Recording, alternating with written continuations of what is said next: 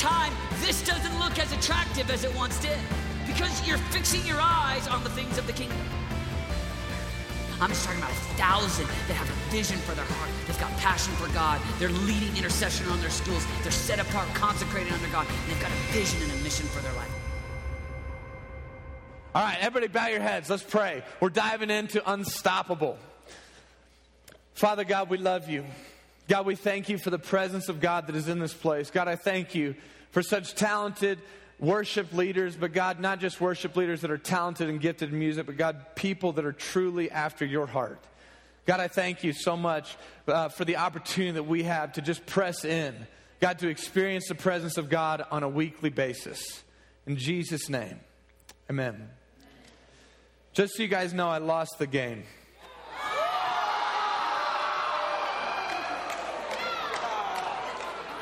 That's not true. Somebody told me to say that. You're talking to me. I don't lose. I don't lose. I've never lost in my life. Never lied either. All right, here we go. Hey, I want to talk to you for a second because we're talking about this Unstoppable as we're diving into this new series. Think about this. How many of you guys are like me and you have some kind of a fascination with what I would call the supernatural? Some of you, all right. Well, for some of you, that's going to be a fascination with like aliens and UFOs. I remember in junior high, middle school for me, there was a fascination with, there was this old series that some of you guys have probably watched. It's from the 70s. It's called Left Behind. It's about the rapture. And you watch it as a little kid, and it scares the crap out of you. You can't sleep for weeks, and you're asking a million questions about the end times. And those kind of things enrapture you. But another part of the supernatural that really attracted me, my brother was doing this. He was collecting comic books when I was kind of growing up. So growing up, I started reading comic books. And I used to always like try to draw and create new comic books. And there was this like a short season, the summer before 6th grade, where I desperately desired to be a comic book artist. So I went over to my Asian neighbor's house every day, and we would draw and make up comic book characters. His name was Doug Lee. His house smelled like incense all the time. It was weird. But wanted to be a comic book. But we read those things all the time. I loved X-Men, like with Wolverine and Cyclops and Storm. I know all their names, like Logan, Jean Grey, Scott Summers. They're awesome. And then you had the Hulk. You had Spider-Man. Any Spider-Man fans in here? Yeah, good. Superman, who I think is totally unfair because he has like every power. He's so strong. He can turn back time by flying around the earth. He can fly so fast. He can breathe and freeze you. He can shoot lasers out of his eyes. He can see through things. It's not fair. But I loved him just because I loved those kind of things. And you know, some of you guys in here, fellas, I'm talking to you, like things like, you'll love to play stuff like Modern Warfare. I just heard a lady. That's unusual. But don't mess with her because she'll probably kill you. Because when ladies play those games, they're crazy. Okay. But we've got these fellas, you know, that are playing these games. And there's a part of playing those games that I think is like, yeah, it's a total waste of time. And people could criticize, you know, it's like, you're wasting your life. You're doing, you know, but there's a part of it, though, that's kind of an escape for us. That it's like there's a moment where you have this controller and you become this unstoppable force that just wipes people out. It kills people endlessly. And then when you die, you just come back to life again and you keep playing for hours and hours and hours. And we have men that are totally addicted to this that are like 35 and 40 years old. And it's really quite sad. But let me tell you what I think that speaks to. Not just that we need to be entertained. But I believe that there's something inside of us, inside of you. There's a deep yearning and a deep desire in us. Why there's a fascination with the supernatural is because deep inside of us, there's a part of us that's like, I want to be unstoppable. And when I dream at night, I don't dream about me running at the pace that I can run at. I dream of me running way faster. I don't dream about me being limited to the things that I'm limited to. I dream about myself flying. It's awesome. Why wouldn't I dream about those things? Because deep inside of us, there's a part of us that's yearning for something that's unstoppable, something that can't be contained. And there's a part of that to me which I think reflects the nature of God, because it says in Genesis that we were created in His image. And we serve a God that is all powerful. We serve a God that is unstoppable. We serve a God that can do all things. We serve a God who has no limits. We serve this amazing and incredible God, and we're made in His image. So there's something deep inside of us that identifies with this idea of being unstoppable. Are you with me? I mean, do you agree with me? Is that in you? I mean, we love the idea of being invincible. To walk through walls, to crush things. I mean, we love seeing that in athletics. When you have somebody like Kobe Bryant that just gets on a roll and he's unstoppable. I don't like him. Carmelo Anthony, whatever. I don't even like the NBA. I don't know why I said that. Boomer Sooner, baby. Yeah, if you wonder about my fantasy football pick, it was my first year doing fantasy football. I just picked everybody that used to be an OU player. Has nothing to do with winning fantasy. It's like, oh, this guy's good. He's real good. He's better than everybody. Peterson. All right, here we go. Let's talk about this, though, because there is something in Scripture, and I want to walk you through a whole bunch of stories.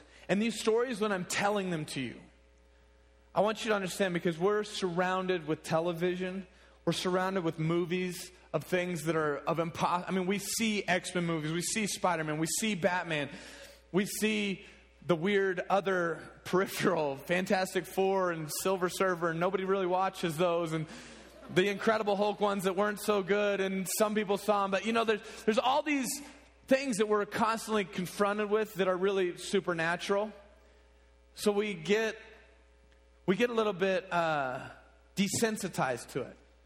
But I want to talk to you about some stories of people throughout history that have actually accomplished and done supernatural things because of something significant that God did in them. And I want you to pay attention and hear these stories with fresh eyes and imagine yourself and go, holy cow, like this, because what I'm telling you, this is stuff that actually happened. This is how God interacted with us. And there's something significant about it. I want to talk to you about what happens when the Holy Spirit fills us. What happens when the Holy Spirit comes upon us, and what you as mere mortals are capable of when God Himself indwells you and fills you. So let's talk through some stuff. First, I want to start in the Old Testament, because where does the Holy Spirit show up on the scene? If you're wondering, well, isn't the Holy Spirit just a New Testament thing? Isn't the Holy Spirit something that only a few churches recognize? And it's like, no, look, the Holy Spirit was mentioned at the very beginning of Scripture. Genesis 1, verse 2. It talked about the Spirit of God hovering over the waters. The Spirit of God was mentioned right away. In the beginning, God created the heavens and the earth. And it talks about the Spirit of God hovering over the earth. We have the Holy Spirit that's always present. He's been present with us since the very beginning. The Holy Spirit. Here, I'm going to start talking to you about some of the supernatural, unstoppable, crazy stuff in Scripture. In Judges chapter 6, there's a man named Gideon. Gideon is one of my favorite stories. Gideon is a guy that was a fearful man. Gideon was a guy that when God found Gideon, he was crushing wheat inside of a wine press because he was in fear that they were going to get attacked and their food would be stolen. So he was in fear. He was hiding. This isn't a mighty man of God. Some of you guys that may feel timid, I'm talking about God visiting somebody like that and doing something supernatural. Well, he talks to Gideon. Gideon becomes this great man of war. He assembles his troop. This is in the time where Israel has no kings, so there's not a set leader. But Gideon gets empowered by the Holy Spirit. And all through the Old Testament, when the Holy Spirit comes, it says that the Holy Spirit came upon him. Because at that point, before Jesus came and before the New Testament began, the Holy Spirit would kind of come upon somebody, not fill them. You don't see filled with the Spirit until the New Testament. But you see the Spirit of God come upon people. And I'm going to talk to you about that from some of the guys in the Old Testament. So Gideon, regular man, full of fear because the Israelites are being oppressed. The Spirit of God comes upon him. Everybody with me? A man who's full of fear, the Spirit of God comes upon him. Listen to this, because it gets crazy. So he assembles an army. 30,000 men. 30,000 men, that's a bunch. And he goes and he's getting ready to fight because all these guys have been oppressing him. And here's Gideon. He assembles this big army. And he goes over. I'm going to read this to you out of Judges 7:12 because here's what God said to Gideon. He says this. The Midianites and the Amalekites and all the other eastern peoples had settled in the valley thick as locusts. Their camels, which are less than the men that they have fighting, could not even be counted. They were no more counted than the sand on the seashore. That's how many people that they're facing off. And there's just 30,000, which is a number that you can count. And Gideon is bringing already a severely smaller troop to go and face off against the Amalekites. And as he's preparing to do this, God speaks to him and he says this. He says, yo, Gideon, you got too many people. You got too many people because I don't want you to go with 30,000 and people to think that somehow because you assembled this great army that your human strength overcame the Amalekites. I want the credit for this victory, not you. Everybody with me? So Gideon goes and he says, all right, anybody that's fearful, anybody that's one of those timid sweeties, any timid sweeties, go home. A bunch of them left. So here, I forget if 10,000 left or 20,000 left, but it cut a huge number. And then they go and he says, you got too many. So he says, those that take them and get everybody a drink, the people that scoop the water out and drink it with their hand while they're alert, those are my men. So he watches tens of thousands of people get a drink. And a lot of them get in and they start lapping water like a dog, like just jump. And then there's a couple men that are alert that drink. 300 men to be exact. So we went from 30,000 to 300. Now, some of you guys have heard about the 300 movie and you think those guys are heroes? This is the original 300. This is for real the original 300 that went after an army that could not be counted, that their camels outnumbered the sand on the seashore. And Gideon goes, and here's his strategy because God spoke to him. Because remember, the Holy Spirit came upon him.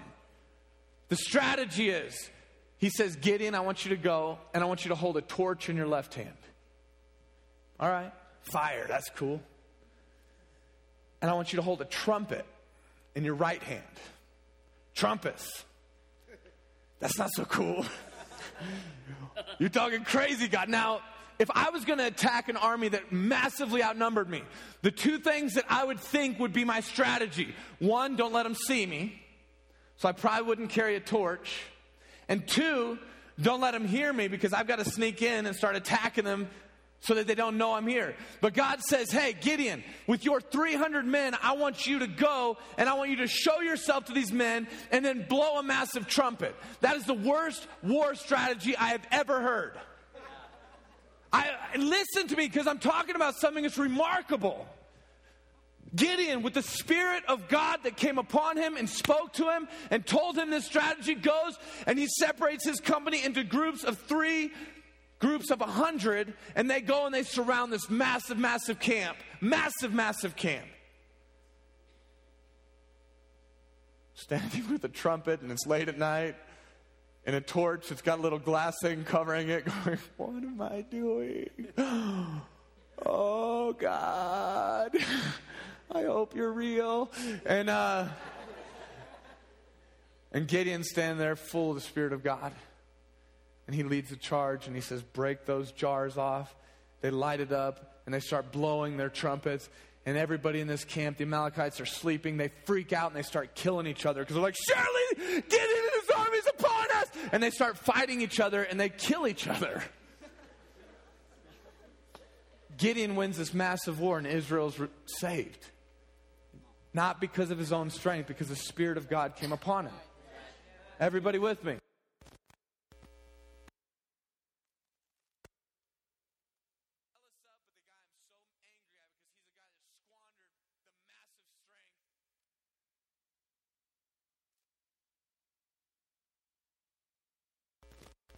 And the Spirit of God came upon Samson. And when the Spirit of God came upon Samson, listen to this. Samson, it said the Spirit of God came upon Samson because a lion jumped up in his path. And it says Samson with his bare hands ripped the lion apart. I'm not talking about Spider-Man, Superman. I'm talking about young men, people that actually lived in history, that something significant happened when the Spirit of God came upon them. Samson lost a bet because he was an idiot. And said the Spirit of God came upon him. And he went out and he killed 30 Philistines with his hands, took all their possessions and clothes to pay off his debt. And all that was because God was just stirring the Philistines up against Samson. Later on, the Spirit of God came upon Samson. He took the jawbone of a donkey, which I don't know if I'd prefer a trumpet. Took a jawbone of a donkey and killed 1,000 soldiers. Because the Spirit of God came upon him.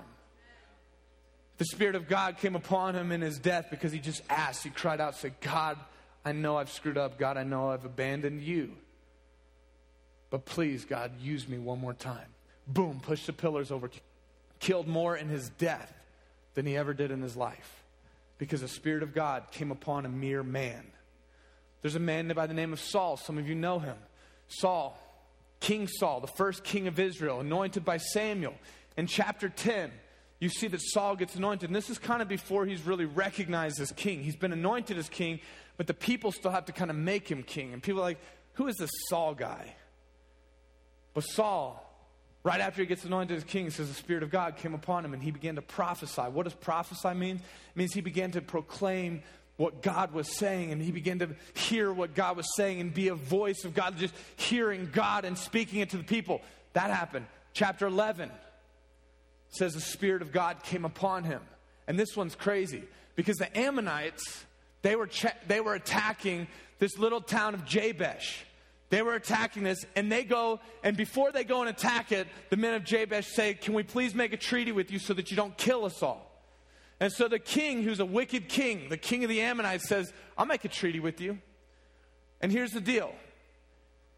We'll give you peace if every one of your men gouges out their right eye.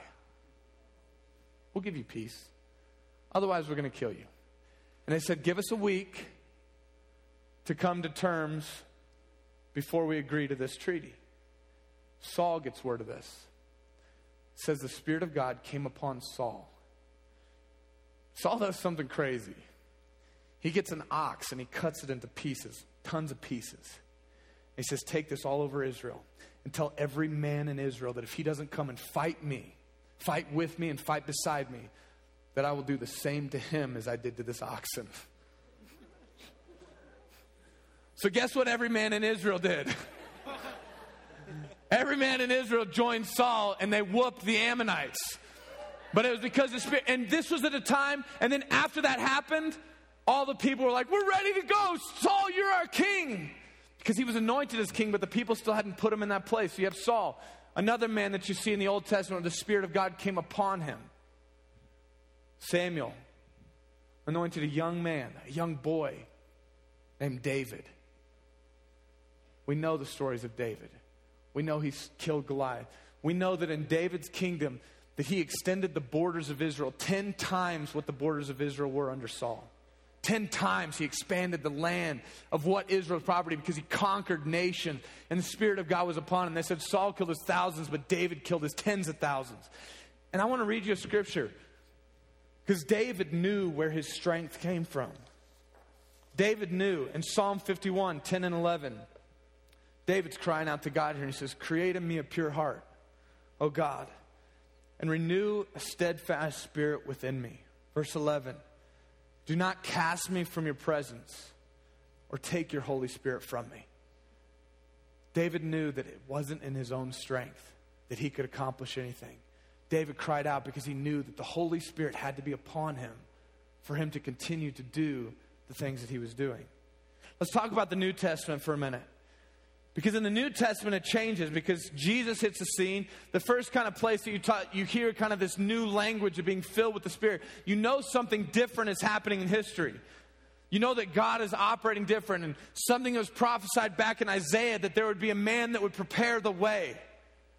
You have John the Baptist being prophesied about, and Elizabeth, who was his mom, came, and when she met Mary, and Zechariah had this conversation with God, and God said, look, this boy is going to be a special boy, and from the time that he is born, not my presence will come upon him, but from the time that he is born, he will be filled with the Spirit.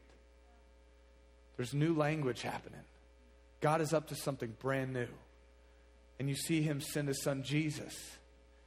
And you see Jesus talk in John 15, John 16, John 17 about, I'm going to send the Holy Spirit. It's better that I go, because if I go, then the Holy Spirit will be released on the earth. And every one of you as believers can now have the Holy Spirit living and dwelling and infilling you. And you can have that same power, that same authority, that same ability that all these other men throughout history have had. So in the New Testament, you see people being filled with the Holy Spirit. You see in Acts 2, the first demonstration where the disciples are up in this upper room in Acts 2, and the whole room begins to shake, and tongues like fire begin to rest upon their head, and they begin to speak in unknown tongues, and all the people on the outside were looking, going, what is going on? This is crazy. I want to read you something out of Acts 4, because these same disciples that were filled with the Holy Spirit, this is what happens in Acts 4:31. It says, after they prayed, the place where they were meeting was shaken, and they were all filled with the Holy Spirit, and they spoke the word of God boldly. We've been talking to you guys week after week after week about being men and women of courage that will speak and proclaim God to your schools and to your friends and to the people that are in your sphere of influence. What is required? What is it? What's the missing element? What's the component that's needed? Because I'm telling you, it's not in your own strength. And it's not because you just need more people to do it. God will cut down the people. God cut down Gideon's army because he said, I didn't need that many. I just needed people that are submitted and surrendered, that I can pour my Spirit upon those people. Because when my Spirit comes and fills them, they'll be filled with boldness, and they'll proclaim my name with boldness. Let's talk about Saul. Many of you guys know Saul. Saul who became Paul, not the Saul of the Old Testament. Saul who became Paul. You want to talk or hear about somebody that's unstoppable? Listen to Paul's resume.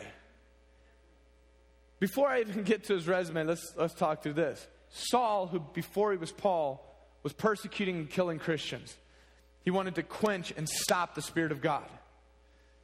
Jesus shows up on the scene as he's on his way to Damascus to kill and murder more Christians. Jesus pops up. He says, Saul, why are you persecuting me? Saul falls down, and it says, Saul, who was beholding Jesus, who is so awesome, so holy, so powerful, so mighty, has conquered everything. This isn't Jesus before he went to the cross. This is Jesus who conquered all. And this is Jesus that told the disciples, all authority on heaven and earth has been given to me. Now go and make disciples. All authority. This is that Jesus that's talking to Paul on that road. And it says that Paul is blinded by just the sheer awesomeness, which reminds me of Kung Fu Panda. Blinded by awesomeness and attractiveness. And he's like, oh, he's so awesome and attractive. My kids love that movie, and I love it too. But this is Paul. Paul gets blinded. As he goes to Damascus, there's a man that knows of Paul, and God speaks to this man, and he says, I want you to go and pray for Saul. And the man goes, oh, I don't want to go pray for Saul. Saul's coming here to kill Christians. And Jesus speaks to this man, and he says, no, Saul's somebody that I've anointed. And Saul is blind right now, and you need to go and pray for him. So here I want to read to you Acts 9:17. It says, then Ananias went to the house and entered it, placing his hands on Saul. Remember, at this point, Christians want to stay away from Saul. So here's a man that is doing something that most Christians would not do. Why? Because the Holy Spirit was working inside of him, giving him strength and power and compassion towards this man who's been murdering Christians, was there when Stephen, the first martyr, was killed. Everybody tracking with me? This is Saul, who Christians want to avoid. And this man goes to Saul because the Holy Spirit came upon him and told him to do this. And listen just to the way that he greets Saul. He says, "Brother Saul." That to me is something that only the power of the Holy Spirit can do in somebody anyway.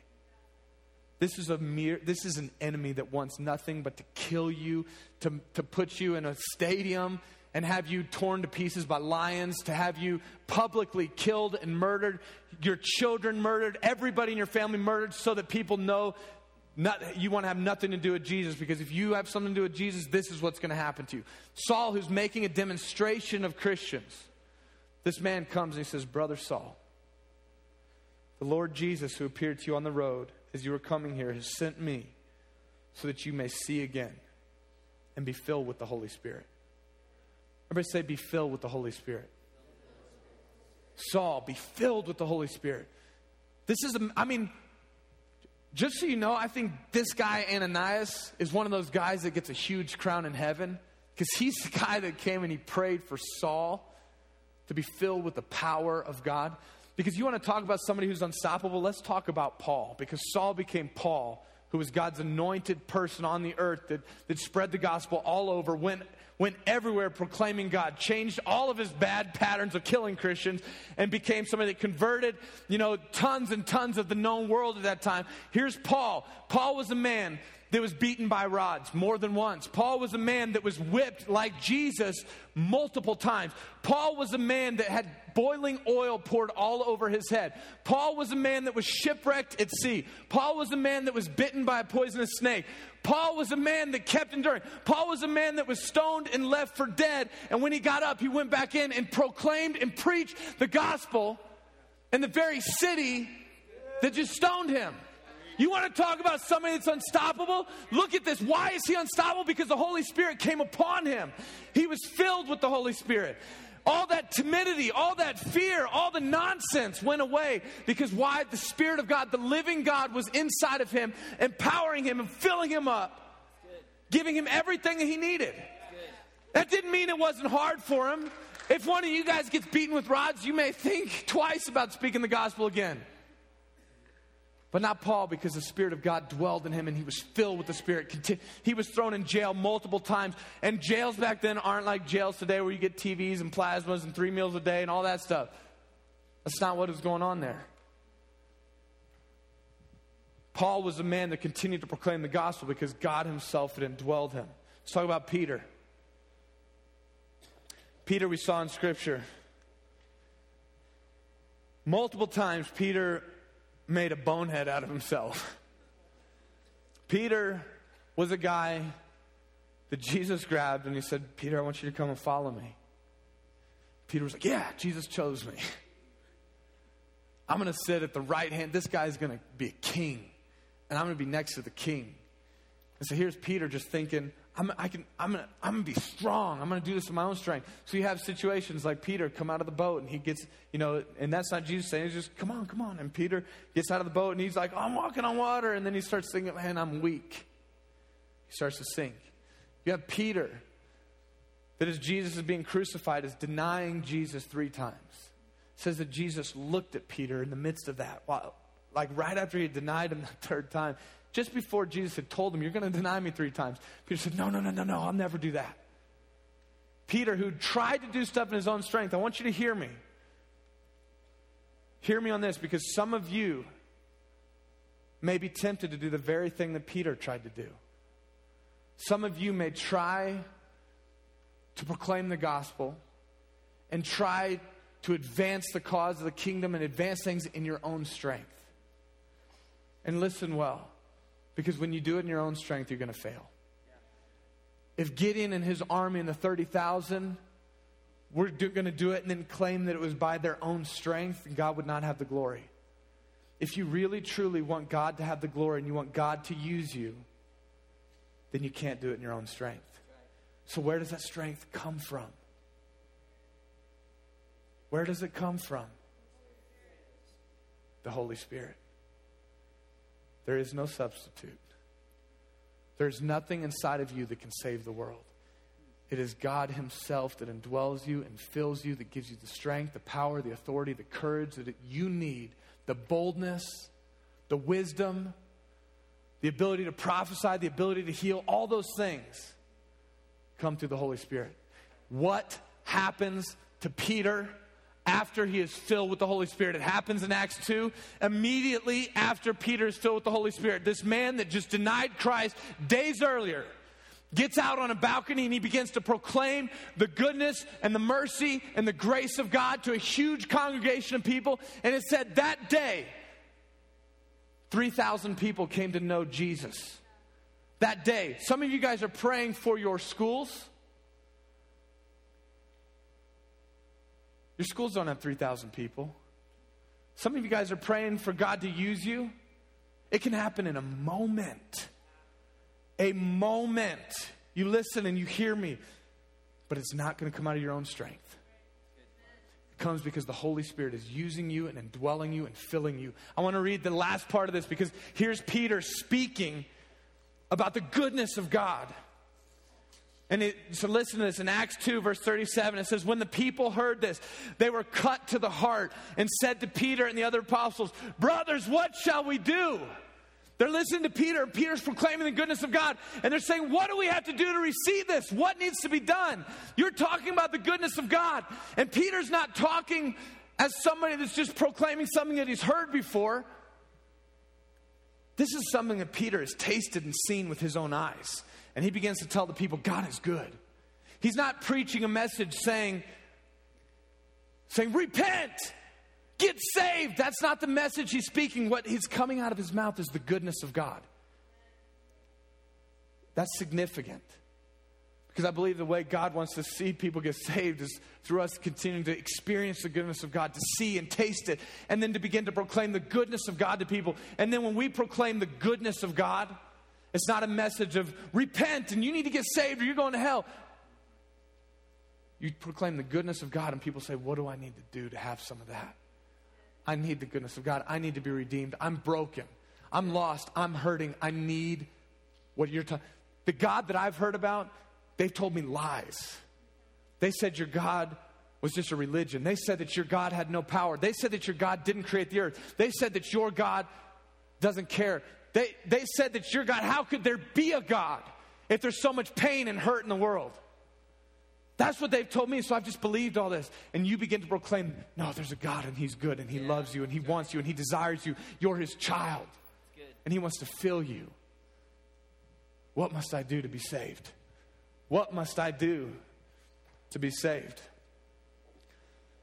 So then Peter said, well, repent and be baptized, every one of you, in the name of Jesus Christ for the forgiveness of your sins. And you will receive the gift of the Holy Spirit.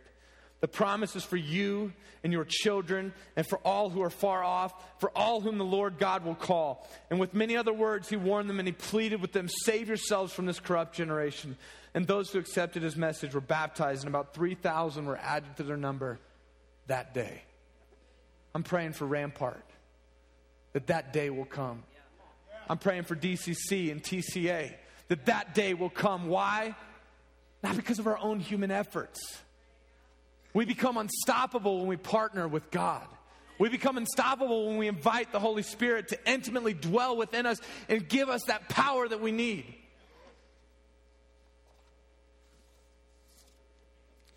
Many of you over the last several months, I know this because I see it and I hear it in your prayers. I see you in the meetings. I see you at Burn.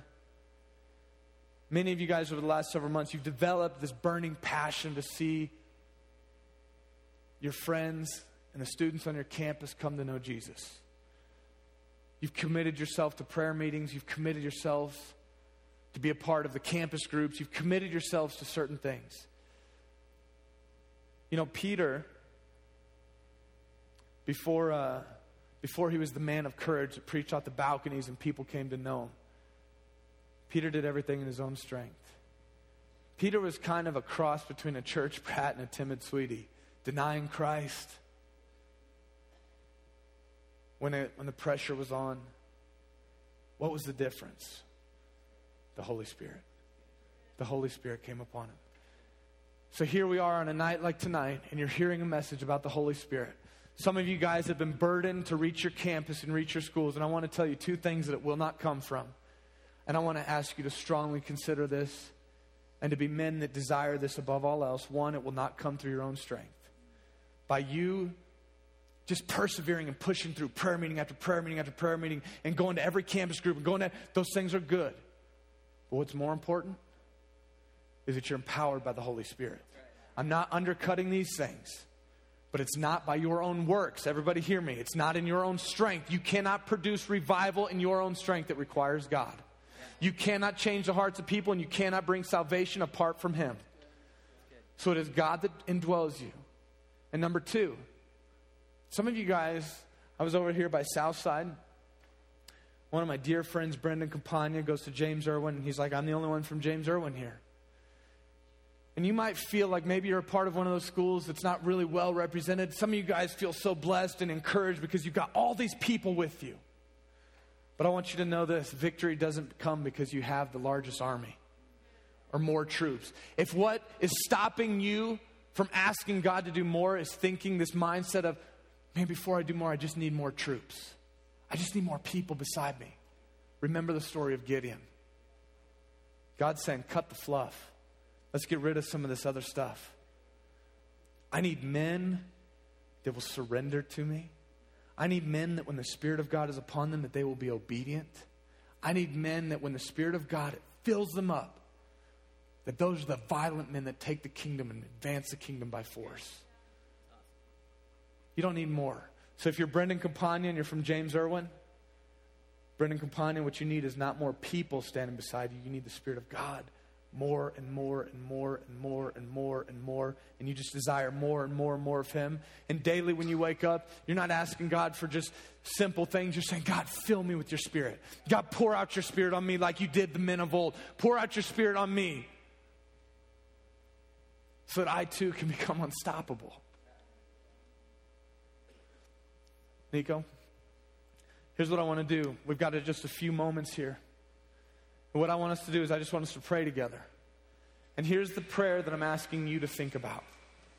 Because if the Spirit of God comes upon you, there's something holy and anointed. It's not a trivial thing.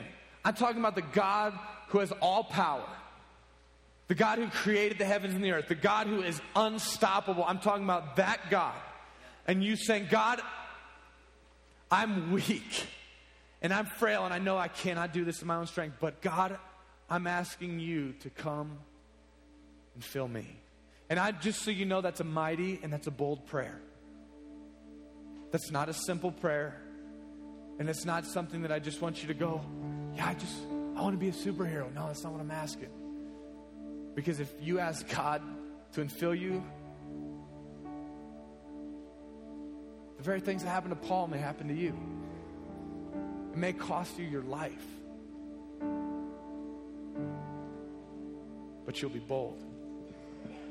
The strength and the presence and the power of God will be inside of you.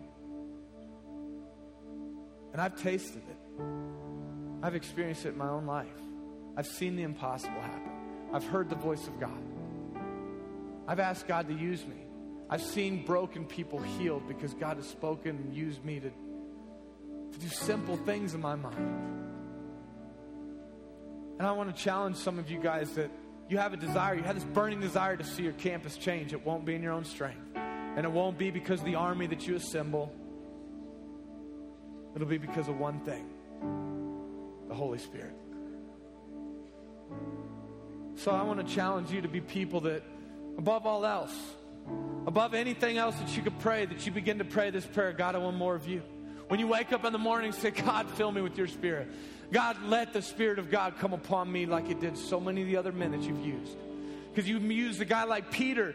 And when you anointed Peter and the Spirit of God filled Peter, it said that everywhere he walked, his shadow was healing people. I'm talking about people that are doing supernatural things. And that same Spirit that rose Christ Jesus from the dead can dwell in you. And what we need is more of it. What we need to be is hungry for more of it. Not hungry for more things that we can do in our own strength. We need to be hungry for more of God. More of Him. Nothing else. There's nothing else that'll do. Nothing else will satisfy. More of Him. want my leaders to come up. Leaders, we're just going to pray a simple prayer that every student that desires more of the Holy Spirit, what I want you to do is I just want you to pray for a fresh infilling of the Holy Spirit. For some of you, when the Holy Spirit fills us up, it's unpredictable. It's unpredictable, like holding a jar and a torch and a trumpet. It's unpredictable, like ripping a lion in half. It's unpredictable, like getting stoned, not with drugs. It's unpredictable. I'm asking you to do something that's dangerous, but I want you to listen to this last verse, and we're going to close and we're going to pray. Acts 1:8 says, you will receive power when the Holy Spirit comes on you. And you will be my witness in Jerusalem and in all Judea and Samaria and to the ends of the earth. You will receive power to be my witness when the Holy Spirit comes upon you, to go and reach Rampart, to go and reach Air Academy, to go and reach Pine Creek. You want to know how to be a witness? The Holy Spirit. So if you're sitting here today and you know deep in your heart, man, I want to be a witness. I want to be somebody that's unstoppable, that proclaims the goodness of God all the days of my life. I want a hunger and a thirst for more of the Holy Spirit. What I want you to do is I just want you to come, stand up right now and come and pray with these men. We're going to pray for that. And over time, this doesn't look as attractive as it once did because you're fixing your eyes on the things of the kingdom. I'm just talking about 1,000 that have a vision for their heart. They've got passion for God. They're leading intercession on their schools. They're set apart, consecrated under God. And they've got a vision and a mission for their life.